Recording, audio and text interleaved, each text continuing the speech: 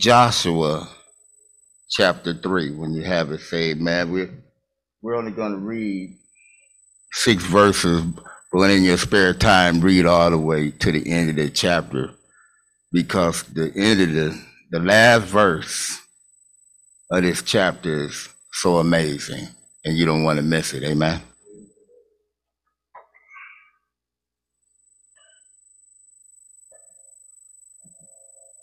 When you have it saved, man.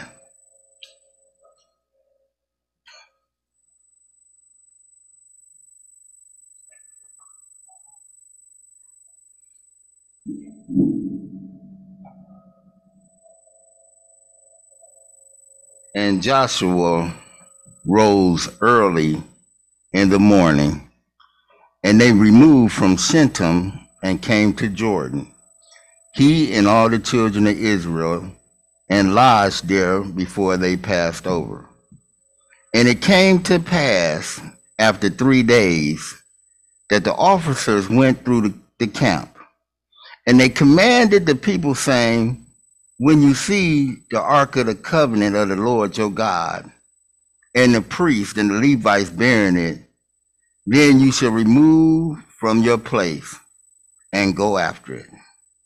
Yet there should be a space between you and it, about 2,000 cubits by measure, and come not near it, that you may know the way by which you must go, for you have not passed this way before. And Joshua said to the people, sanctify yourselves for tomorrow, for the Lord will do amazing things among you. Isn't that a blessing? That the Lord will do amazing things among you. Lord, we just thank you right now in the name of Jesus. We thank you for your word, Lord. We thank you for increase, Lord. We thank you for clarity, Lord. Hide me behind the cross. They don't see me, but see your word, Lord, and that somebody might be changed or touched, Lord. And we give you the praise. In Jesus' name, amen. The title of my message this morning is called The Bridge to Your Destiny. Say it, a bridge to your destiny. And I was thinking this morning about destiny. Some people in a negative sense will say that, why is all this bad stuff happening to me? This can't be God's ordained destiny for me. But what we must understand is that we live in a sin-cursed world with sin-cursed people. And so what may seem like God is not working in your behalf is really because of the sin nature of man in a fallen universe. I would like to talk about a gentleman today. He was a slave. His name was Horace King. He was an engineer. He was elected to the Alabama House of Representatives in 1868. He was a bridge builder, a slave as a bridge builder, who was known for building bridges throughout Alabama and Georgia, who died in LaGrange, Georgia. His slave master was Mr. Goodwin. Mr. Goodwin sent Mr. King to Oberlin College in the mid-1830s as a slave. Finally, he taught his children the trade and formed King's Brother Bridge Company on 9/8/1807 through 5/28/1885 was when Mr. King died. He was an American slave architect. And the bridges that he designed was for long bridges, long expansion bridges. And he had to use a truss system. If you know anything about trusses, like bees just going up and down all across the bridge. And I was just thinking about, that's how we should be. We should be like that truss bridge, bringing people across, and being as one body connected to get the job done. Yet there's something amazing about bridges in contrast to walls. Walls are usually built to defend and protect and separate people, but bridges are built to bring people together and to cause them to overcome any kind of obstacles. Whether a wall or a bridge, they both have to be built on a firm foundation.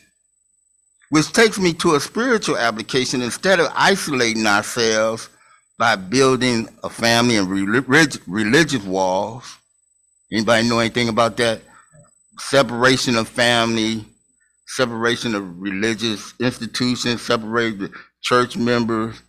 But we must be able to build more bridges of faith and reconciliation and peace and hope and unity.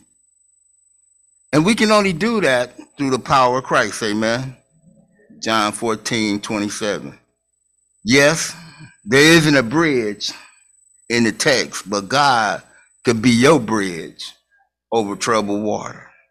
God can be your bridge over circumstances, difficulties, and situations and obstacles. God can be with you, your personal defense system, amen? God can make a way out of no way. If you want to know something about Joshua, Joshua's name means God is salvation. God is salvation. The other thing about Joshua in Exodus 17, he helped hold up Moses' hands to defeat the enemy of the Amalekites. He wasn't in leadership, but he helped hold up the leader's hands, amen? How many holding up your leader's hands? Amen? It's all right, we're not condemning you. Joshua was found as one of the 12 spies who came back with a good report saying, we are more than able to take the land flowing with milk and honey. Numbers 13 and 14 and chapter 14 and 5. Joshua was told by Moses, his leader, be strong and courageous. Moses let Joshua know he would be the leader one day. Then Joshua found himself saying the same thing to his people, amen? Joshua was a type of Christ because Joshua means Christ, amen? Joshua was a slave. He heard the cry of his people. As a young lad, he was in Egypt with his own people, and he heard the cry. That's just like God. He hears our cry. We in dark places. He was a servant. He was always found serving. He served the Lord and Moses faithfully. He was a spy. He went into the enemy territory without fear. I remember the times we used to sing a song called I Went to the Enemy Camp and took back what he stole from me. Anybody know that the devil is taking some things from us that we had to go back and get it through the power of God? It says that he was a military genius, and also he was a saint because he loved the Lord. How many love the Lord this morning? He said, the past generation did not step into their assigned destiny because of the cycle of doubt, unbelief. So don't be like them walking in a unchanging cycle. They was in the wilderness 40 years because they wouldn't obey. Sometimes I think about my own life. I say, I hope I'm not in the cycle. You know, I know I've been delivered, but sometimes I feel like I've been this way before. And I have to take inventory about why am I going this way again. It says that Joshua, he woke up early in the morning. It's something about early morning prayer. It's something about it. If you wake up early in the morning and you get on your face before God, you can handle any situation that come your way. You'll be spiritually prepared. It says that the Israelites faced some helpless odds to cross over to the promised land. They needed instructions for the journey. That's why we come to Bible study. That's why we come here, because this journey is sometimes a hard way. It's a pressing way. And we need instructions from the Lord so that we can make the journey. But Joshua, knowing that he had to go across a river, he didn't call a bridge builder. Joshua, knowing that he had to cross the river, he didn't call on a boat builder. Joshua, knowing that he had to cross the river Jordan, he didn't call on an engineer. But God, Joshua called on the presence of the Lord. The presence of the Lord is represented by the Ark of the Covenant. The Ark of the Covenant was a big box. It was overladen with gold. And on one side, it was angels on one side and cherubims on the other side. And the presence of God was on the mercy seat. But not only about the Ark, the presence of God, but on the inside was the Word of God. It was the Word of God. We need the Word on the inside. It said not only was the Word of God, it was Aaron's staff that was inside the ark. It represents the power of God.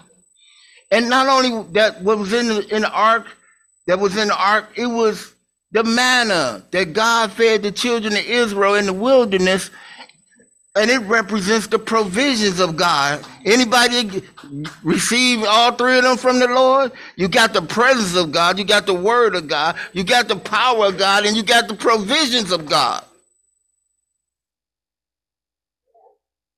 And I saw one thing last night. You also got the light of God. A light of God that brings people out of darkness. Because when the sunlight hit the ark, which is 100% gold, it probably was so radiant. It was so radiant to the enemy. They was like, what is that shining in the wilderness? Shining. That's the way we should be. That's what Jesus said. Let your light shine, so that men can see your good work and glorify the Father which is in heaven. Yet, it was 3 days before they moved out. And the officers insisted that they keep a distance between the ark and the children of Israel. They said it was like 200 cubits. And 200 cubits, they said, from your elbow to your middle finger was 18 inches. So they multiplied 200 times 1.5, and that would give you so many feet that the ark was in front of the children of Israel. It was like a reverence of God, because if you ever read in the accounts of the Bible story, it was two men who touched the ark unreverentially, and it was a mistake, and it cost them their death. Yet, it says, verse 4, that you may know which way you must go, for you have not passed this way before. God will provide a way for your destiny if you just follow him, amen? For you have not crossed this way before. But there's something required of us. The elder says, sanctify yourself. You just can't come to God any old kind of way. You know, when you in God, and you got a mission that God has you on, you just can't just throw him any old kind of thing and expect him to accept it, amen? We have to cleanse ourselves. We have to get on our face. We got to get in the word. We got to separate ourselves from things that may be keeping us down from the mission that God was on. The children of Israel was on a mission. They was trying to get to the promised land, a land that God had promised them. 1 Thessalonians 5:23 said, may your whole spirit, soul, and body be kept blameless at the coming of the Lord. That's true Christianity. Sometimes it says, for tomorrow, the Lord will do wonders among you. But I was just thinking, you don't have to wait for tomorrow. God can do something today. Amen. Who need a breakthrough today? Who need God to do something for them this morning? As I went to pick up Sister Ethel this morning, a sister stopped me. She said, could you pray for me? Because my son is on drugs. And could you wait until you get to the church and pray? I say, no, I can't wait till I get to church and pray. I can pray right now.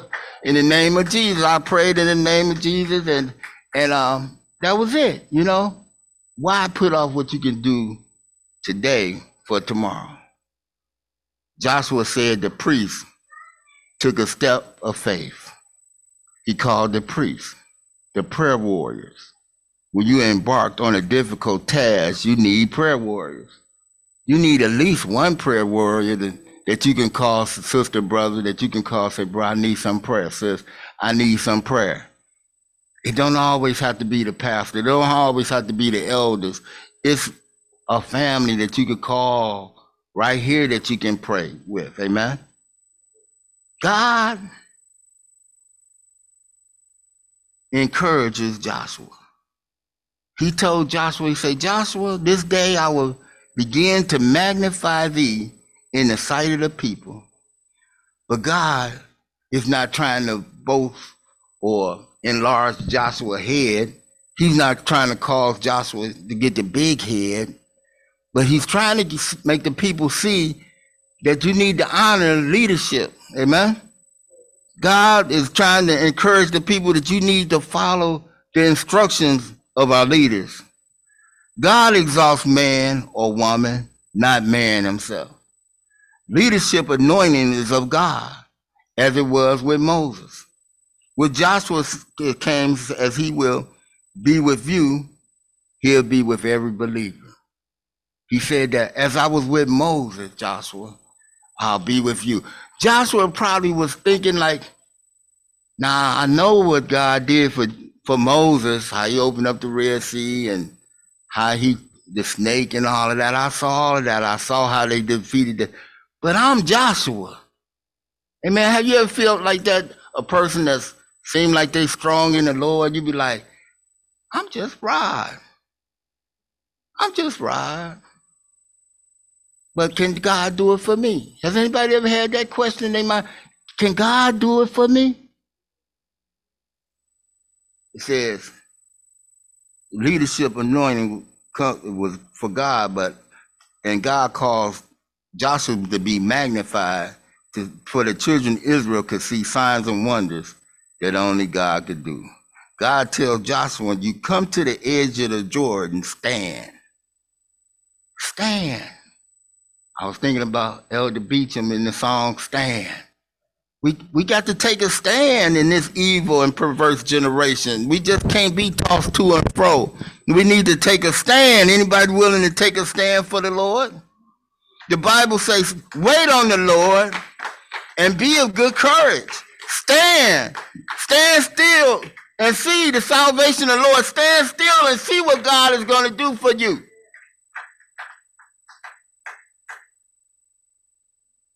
After Joshua had the encounter with God, he goes to the people.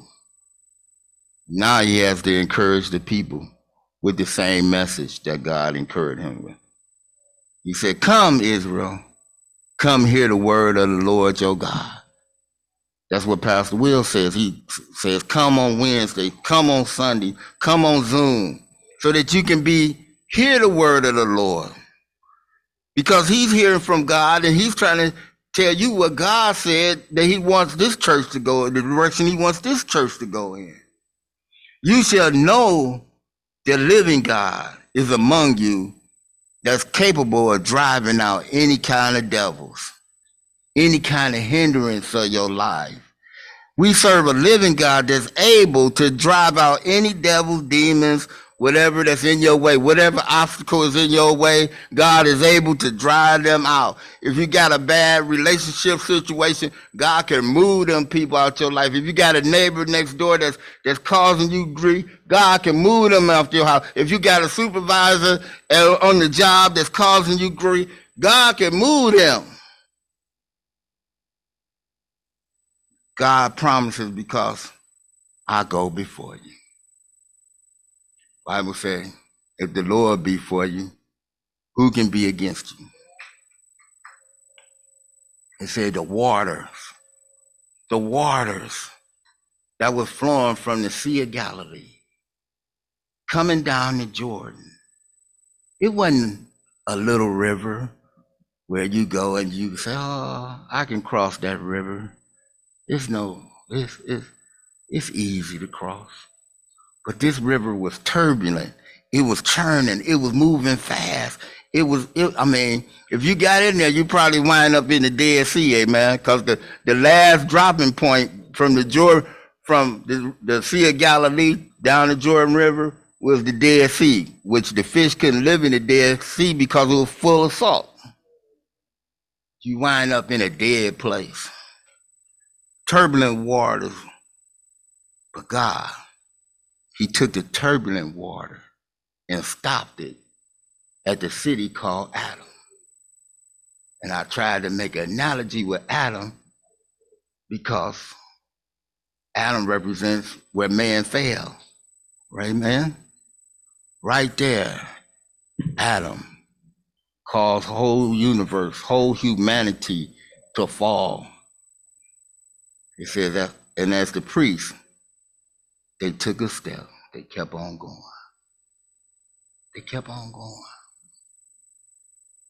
And what I'm trying to think of if we would have stopped, if the children of Israel would have stopped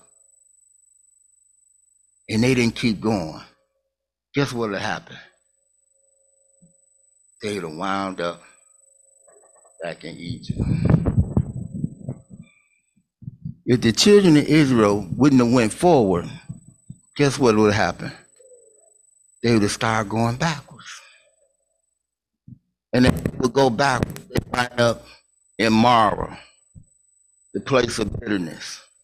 They'll walk back with and in his confusion and his friends coming against Moses. They walk back to the place with no water until they would have found themselves back in Egypt, a captive of Egypt. They'd have found themselves back into captivity. How many people been delivered from something and they don't want to go back there? You don't. Who want to go back to where you used to be? You don't want to go back, so we have to go forward. God say, go forward, church. God stopped the waters, and the people went over on dry land. If we overcome the situation and obstacles and circumstances in our lives, we need to trust a God who is alive in power. In closing, here's a spiritual Jordan. There's a spiritual gulf. There's one more gulf that we have to cross that requires a bridge to your destiny.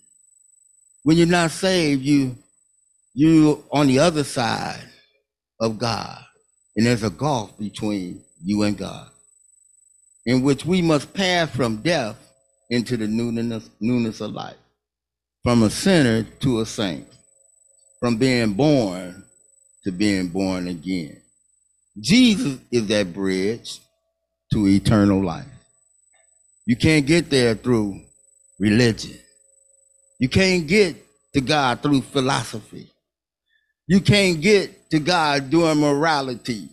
You can't get to God with all different kind of ways. There's only one way to God, and that's through his son, Jesus Christ. Can I get a witness?